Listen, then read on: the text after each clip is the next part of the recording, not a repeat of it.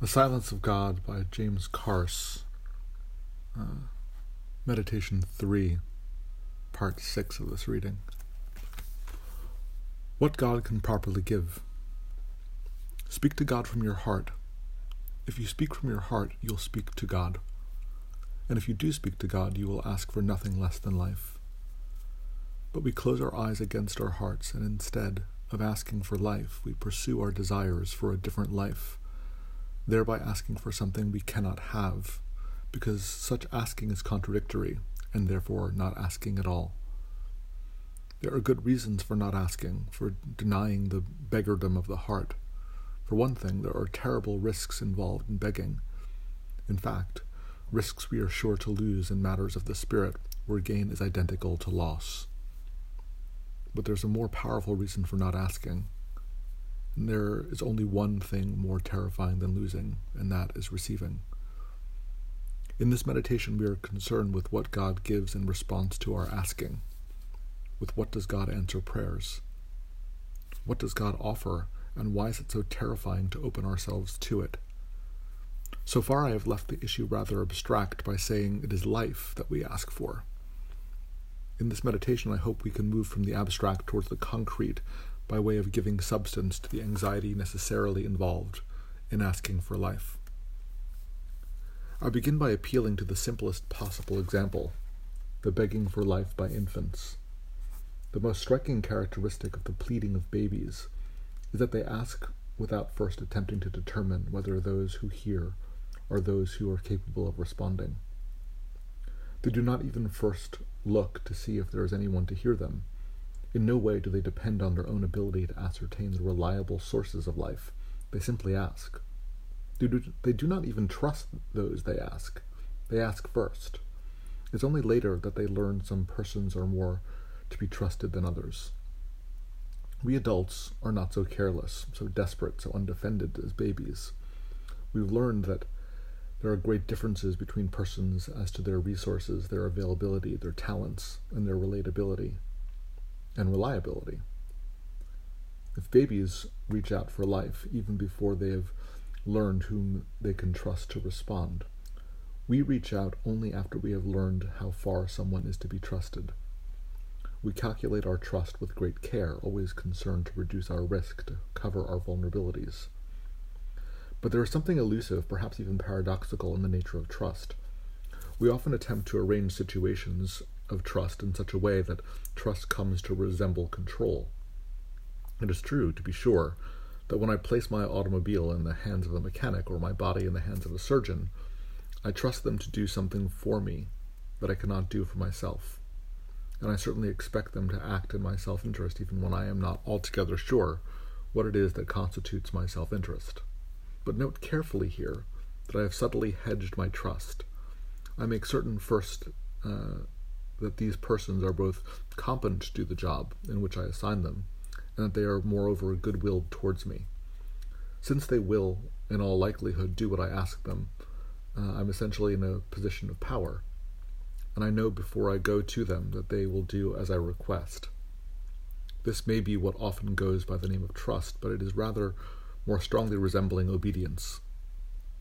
However superior the mechanic and the surgeon may be to me in skill, they're nonetheless in my employ, and therefore instruments of my control.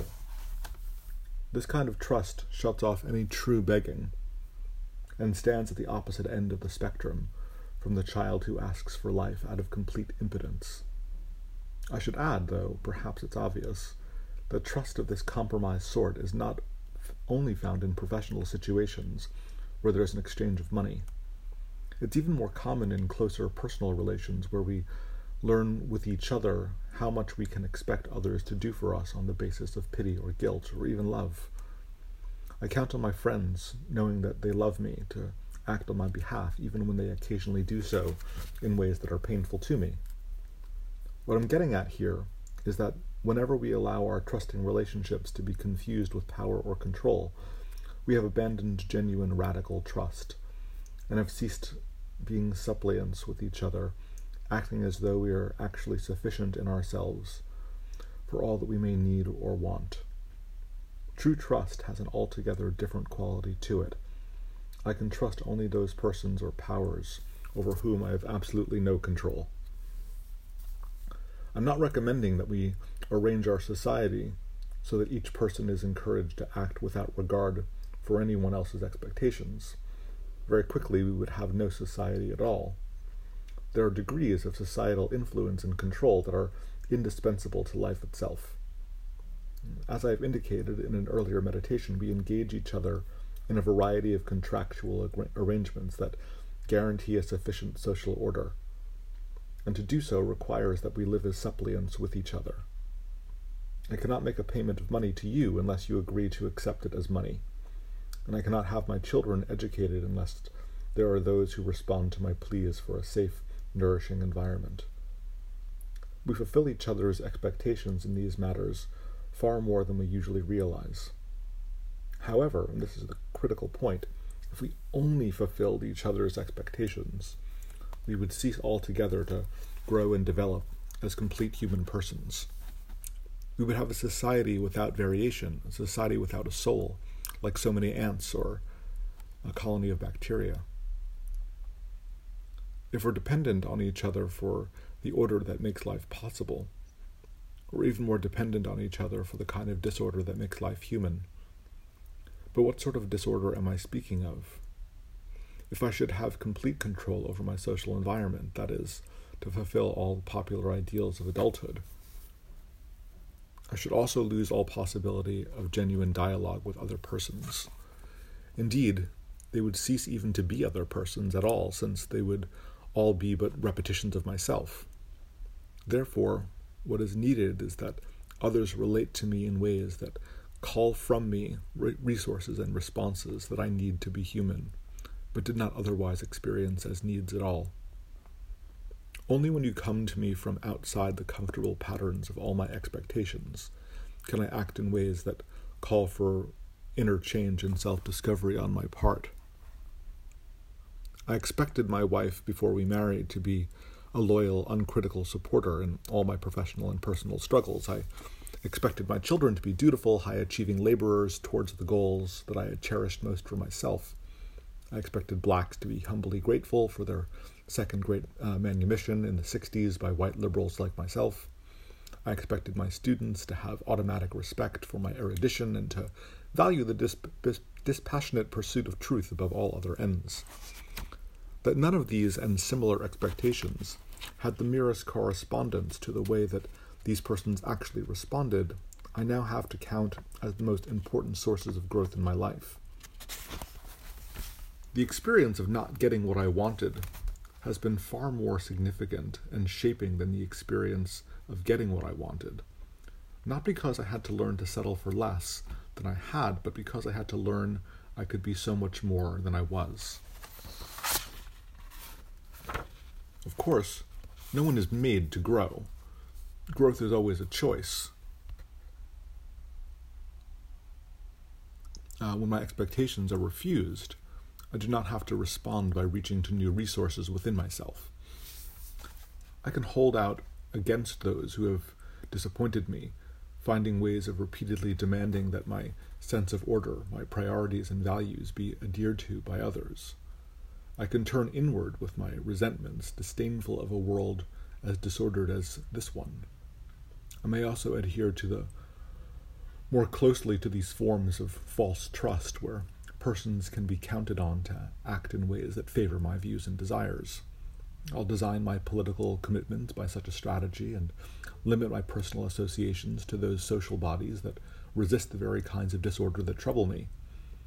I can choose to grow by giving up an attempt to control those around me, or I can choose to stand fast, listening only to echoes of my own voice. The description of radical trust I'm offering does not, however, urge that we foster disorder merely for the sake of growth. The point is subtle, but it's crucial. If I intentionally spread chaos around myself, thereby forcing myself and others around me to act with greater resourcefulness, I'm engaging only in another form of self-echoing. But it is but a self-deceiving scheme of fulfilling my own expectations without appearing to do so. The deeper view here, the act of radical trust itself, can be stated finally only in paradoxical form. I must trust you to do something I cannot expect you to do. I must count on you to do which I cannot even imagine in prospect. Note here that the emphasis is not on what you do, it's on my attitude towards what you do, my disposition towards the unfinished future. If I were courageous enough to expect you to do what I cannot expect, I will find that you will repeatedly offer the very challenges to my inwardness that make growth possible. If I'm open to surprise, you will most certainly surprise me. If I genuinely trust you, I can expect you to do exactly what I do not want, but exactly what I need for growth. And this is, I believe, what Luther had in mind when he made his famous remark that God answers our prayers by refusing them. I initiated this discussion of genuine radical trust as a way of entering more deeply into the matter of asking from the heart. I observed at the beginning of this meditation that there are terrible risks involved in this kind of begging because what we're asking for is nothing less than life itself.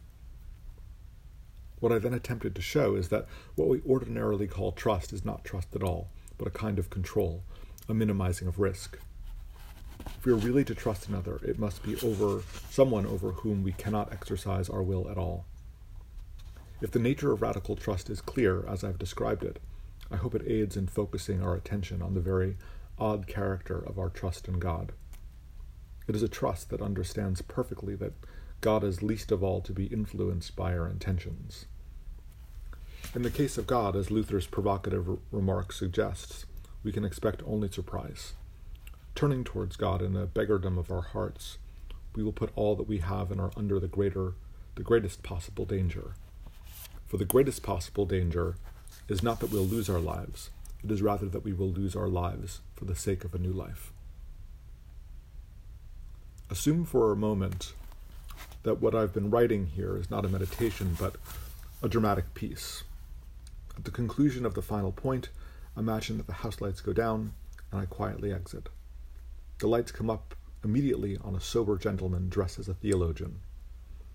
While he is evidently a rational and academic personage, the audience can detect some distress in his posture and tone in his voice. He begins by conceding to the audience that the discussion of trust that they've just been entertaining has a good deal of superficial cleverness in it, and on its own terms it's not to be controverted. But then he insists that it's a bald distortion of one of the grandest of theological doctrines. He pauses for a moment and then solemnly speaks the single word, grace. Because the previous speaker has so emphasized the risk and danger of our relationship to God, calling on Luther's typically exaggerated remark for support, he overlooks the fact that with God all things are possible. Although God is God and perhaps all possible, and perhaps beyond all possible human manipulation, God still does listen. It is a matter of the greatest religious truth, our theologian declares, his voice rising, that God is faithful to those who believe and may be trusted to work toward the good in all things. And what is more, all that God does is done without the least expectation of payment on the part of the faithful. This is precisely what the word grace means. The kind of talk we heard from the previous person on the stage weights the danger and risks of faith much too heavily, omitting the deep promise of the gospel that God pours out in great abundance of life to those who ask. The house lights go down, and I find myself back in the center of attention. Yes, I concede to the theologian. I did press very heavily on one side of the discussion, but I then defend myself only because everybody's already familiar with the other and perhaps has even stopped to listen. When we say that with God all things are possible, we have the terrible habit of assuming this means that it is possible for God to do whatever we want. I wonder what our stage theologian thought at this point. Did he mean to say that it's possible for God to do whatever we want, or that it's possible for God to do whatever God wants? If the sober gentleman meant this remark in the former way, it has the unfortunate consequence of silencing God, making the divine will dependent upon our will. we become the captain, God the soldier. And this is the reasoning of the turbaned brute within us. The theologian could have also neutralized Luther's quotation by one of Paul's. If God is for us, who can be against us? Here it does seem at first glance that God is offered as an ally who will strengthen us in the struggle with our enemies, guaranteeing victory in every instance. But to read it like this is to distort it. For the entire declaration hangs maddeningly from the first word if. This great if stands between us and every statement we make about God's intentions. The if demolishes any certainty we might have in the knowledge of God and leaves all remarks permanently tentative. I do not want to speak for our theatrical theologian, supposing that in his use of the word grace, he's washed it clean of the mighty if. He may very well know that to claim absolute freedom for God is to invite this if back into all of our thoughts about and actions towards God. But I think I should say here that theologians have historically had a difficult time with the doctrine of absolute grace, for they could not easily admit that we have no influence whatsoever over this supremely free God. In fact, I think it's useful here to take the next 3 paragraphs for a brief review of some of the elements in the theological struggle over the doctrine of grace. The doctrine is utterly simple when it has only to do with the freedom of God. Theologians have generally agreed that God is absolutely free, except where an act is illogical or contradictory. God cannot make something fall down and up at the same time, for example, and the difficulties emerge when we try to include in the doctrine of grace the possibility that God might also do what we want God to do. In its strongest form, God appears quite indifferent to our wishes. There must be a way the doctrine can be modified to eliminate divine indifference. Medieval theologians, in particular, became extremely clever in cutting away at the harshness of the doctrine of absolute grace, while never abandoning the fundamental claim that God alone can save us. They did teach in a variety of ways that God cares whether we care to be saved. It does not seem reasonable to say that God will save those who openly resist salvation, and in their heart detest God. It would follow, then, that the first movement in grace is not God's, but ours. We must first move towards God from the heart, and then God will respond. God will wait until we first do what is possible for us to do within ourselves. Facere quod in se est. Even if that action is exceedingly modest in scope. While this may be a most reasonable modification of absolute grace, it nonetheless radically altered the nature of the relationship between the human and the divine. It is true that it has the effect of making God responsive to us, and not merely reckless in absolute indifference. It makes God a listener.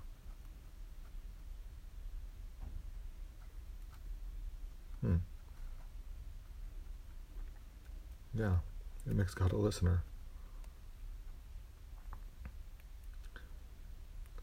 Yeah, but at the same time, this modification insists that God also remains powerful, and that God's power be responsive to our own will, to the degree that a genuine movement of the heart towards God would not be refused.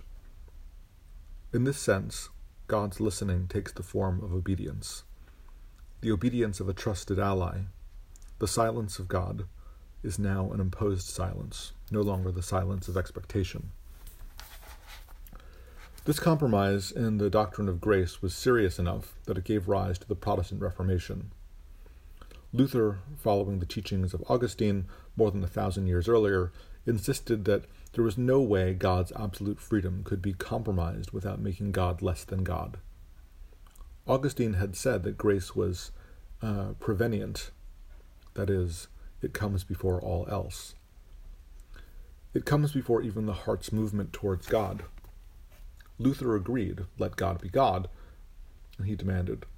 But he was also concerned that we not think in consequence that God need not therefore be concerned with the longing of the human heart.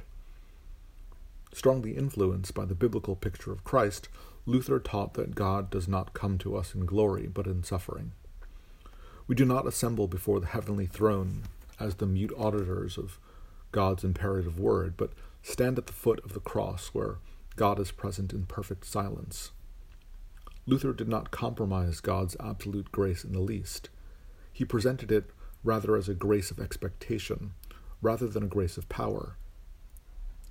God comes to us first as a listener, not as a speaker. God comes then not when we call. God is there, then we call. If grace is understood in this Augustinian and Lutheran way, we can see more completely how it's related to the kind of radical trust I discussed earlier. To let God be God is to take leave of any thought that we can have any influence on the divine will. Even if we're certain that God loves us, we can have no certainty whatsoever about how this love will express itself, or even that we can recognize it as love. To put it another way, the certainty that God loves us must always contain within itself the great divine if. The faithful know that they're in the hands of God, but they also know that they have no hand of their own on God. I must concede that by emphasizing that our trust in God must be a radical trust that takes the divine if into itself, I have made the silence of God even more formidable. God seems more and more remote, and there's nothing recognizable in the divine mind, no pattern of actions we can depend on. It's one thing to say that God's silence is the silence of listening, but it's quite another to say that we can actually speak to a God so silent we can know nothing about divine reality, a God whose mind remains a complete cipher.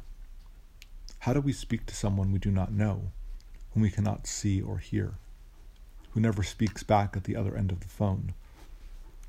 What is worse, when Christians insist that this is a God who listens, they do so on the basis that God became one of us, living our life and dying our death. But this is a harsh teaching. It's almost like saying that God does not only speak back, but that he hung up the phone 2,000 years ago. For all I know, our imagined theologian may be embarrassed by this latter difficulty, for it may be that he too was puzzled as a child when his grandmother instructed him simply to close his eyes and speak to God from his heart. He's embarrassed because the adult he wanted to become would have understood these matters. Now he discovers that the adult he did become in the end is still the child he was. He remains a beginner in the question of prayer. We should not be impatient with him, because we can understand that the question he is now pondering is one of great weight, even for adults. It's certainly the most important question to be discussed in this meditation, indeed in all of these meditations. So let me try to state them as clearly as possible. How can we speak to someone when it's impossible to know whether they have heard us say or whether they've heard us at all?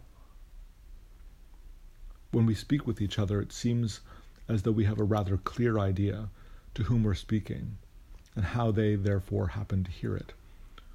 We do, after all, share a language and generally have enough experience in common that our minds are not ciphers to each other.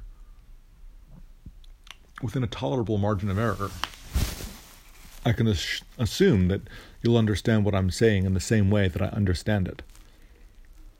While this seems to be a reasonable account of our use of language with each other, it hides a fatal contradiction within itself.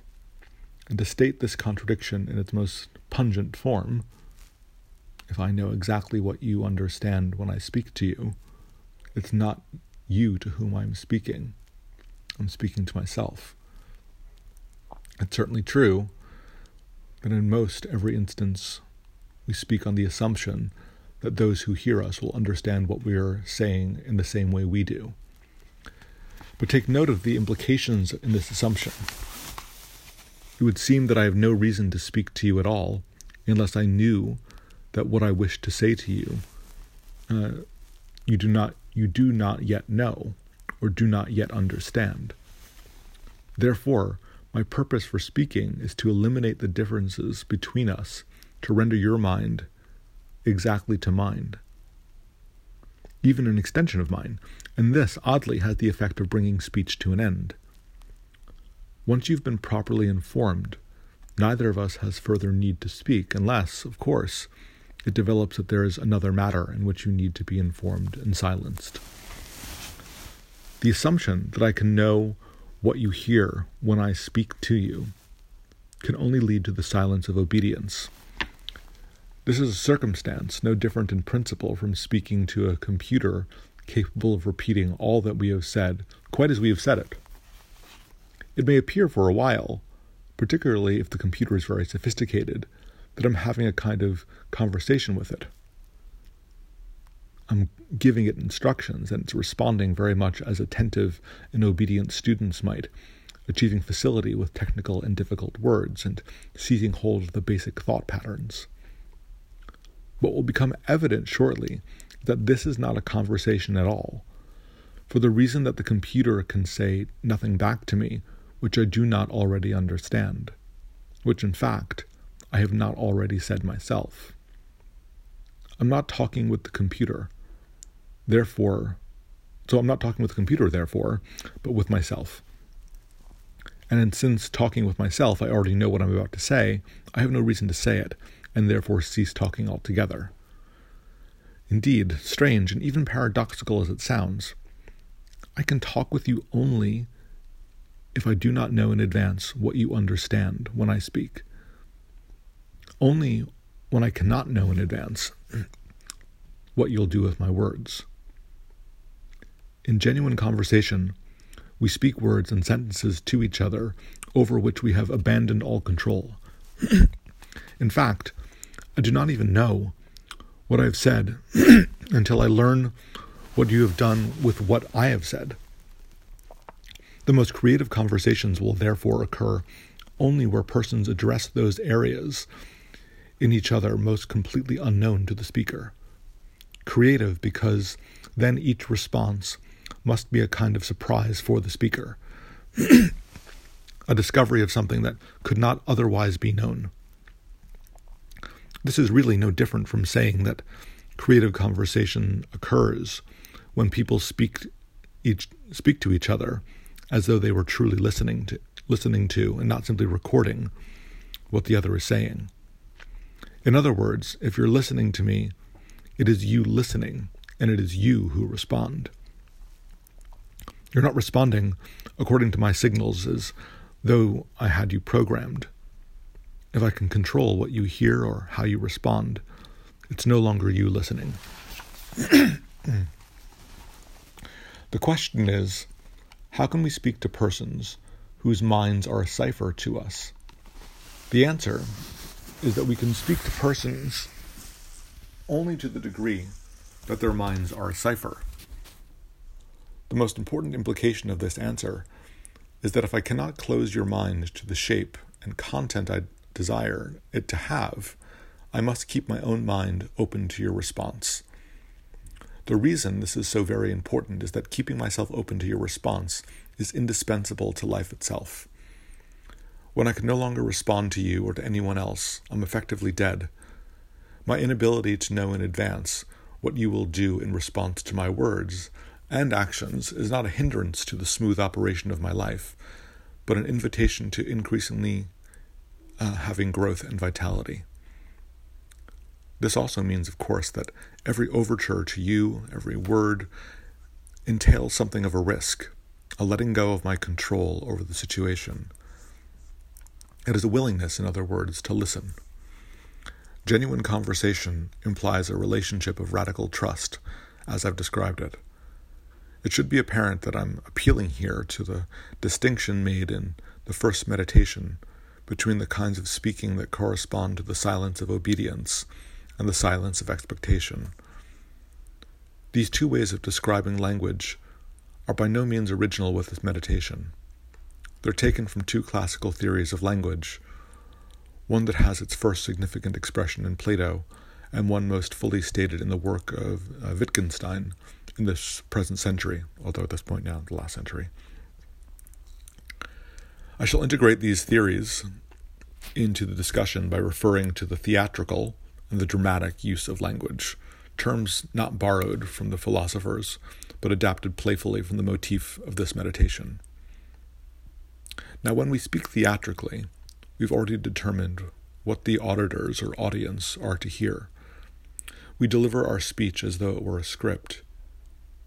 It is the case, to be sure, that actors do not know their audience personally, and are therefore speaking to hidden minds. The audience is silent, and it's listening. However, it's also the case that the art of acting requires one to take the side of the audience. That is to be one's own audience, both speaking and observing oneself as the speaker. Indeed, this is precisely what acting is. For this reason, it does not matter which persons are in the theater, or even if anyone is there at all. The cast may perform brilliantly in dress rehearsals to empty seats, or even to their private dressing rooms, speaking their lines into the mirror. Their success as performers depends on the degree to which the audience can allow themselves to be represented in the actor's self-observation, not only to speak for them, but also to listen for them. When we speak dramatically, we relinquish all control over our words, and therefore cannot know in advance how they'll be received. We cannot observe ourselves in dramatic speech as though we are our own listeners, for we cannot know how we are being heard or what the hearers will do with what we're saying. Nor do those to whom we truly speak understand themselves to be placed before us as audience. As they listen to us, they are also preparing to respond. The audience of theatrical speech does not respond to the performers except to applaud or hiss, or indicating how masterfully the cast has responded to each other in the place of the audience. Naturally, once the audience believes that they're being addressed by the actors, they would cease being audience and would cry out to Oedipus that he's unknowingly courting his own mother. Were this to happen, we could only consider it a theatrical failure. Some years ago, near the beginning of that period, when the theater of the absurd came to dominate the off-Broadway stage in New York, my wife and I, both quite taken with a particular fashion of playwriting and acting, attending a play given in a tiny theater by a group quite unknown to us. As it happened, there were only two actors, also unknown to us, performing all roles in the play. The energy of the two players, a man and a woman, was phenomenal. They were not on stage 5 minutes before they became involved in a passionate, fast-paced, verbal confrontation with each other that had all the theatrical signs of physical threat. They were wonderfully inventive in the irrationality of their exchanges. In spite of the fact that it was not possible to make the least sense of their altercation, it felt remarkably real. I still remember the excitement of it, even if I never found the thread of their menacing discourse. But then, something happened that disturbs me to this day. The actor suddenly broke away and came down stage towards the audience, while the actor sustained his verbal barrage with scarcely a pause. The actress, speaking directly to the audience in a subdued but intense voice, said, "Ladies and gentlemen, I'm distressed to tell you that this man is having a nervous breakdown. He's lost all capacity for rational action, and I'm afraid something violent will happen, either to me or to you. And therefore I ask you, please leave the theater." The audience sat transfixed. The actress searched our faces in apparent desperation. A brilliant performance, without question. "Please, I beg you, leave the theater. This is not part of the script. This man is dangerous. For your own safety, leave at once." Embarrassed glances were shared throughout the house, and the actor continued to rave, unaffected by the woman's remarks. But no one moved. One person began vigorously to applaud, but stopped when the actress held up a hand. She repeated her plea. Here and there, the audience began to stir. I looked at my wife to see her reaction, and without a word, she rose and started walking out. Someone followed her. I began to worry that the actress would lose her audience. I hesitated, but then followed my wife. "Listen to me, please listen," she pleaded.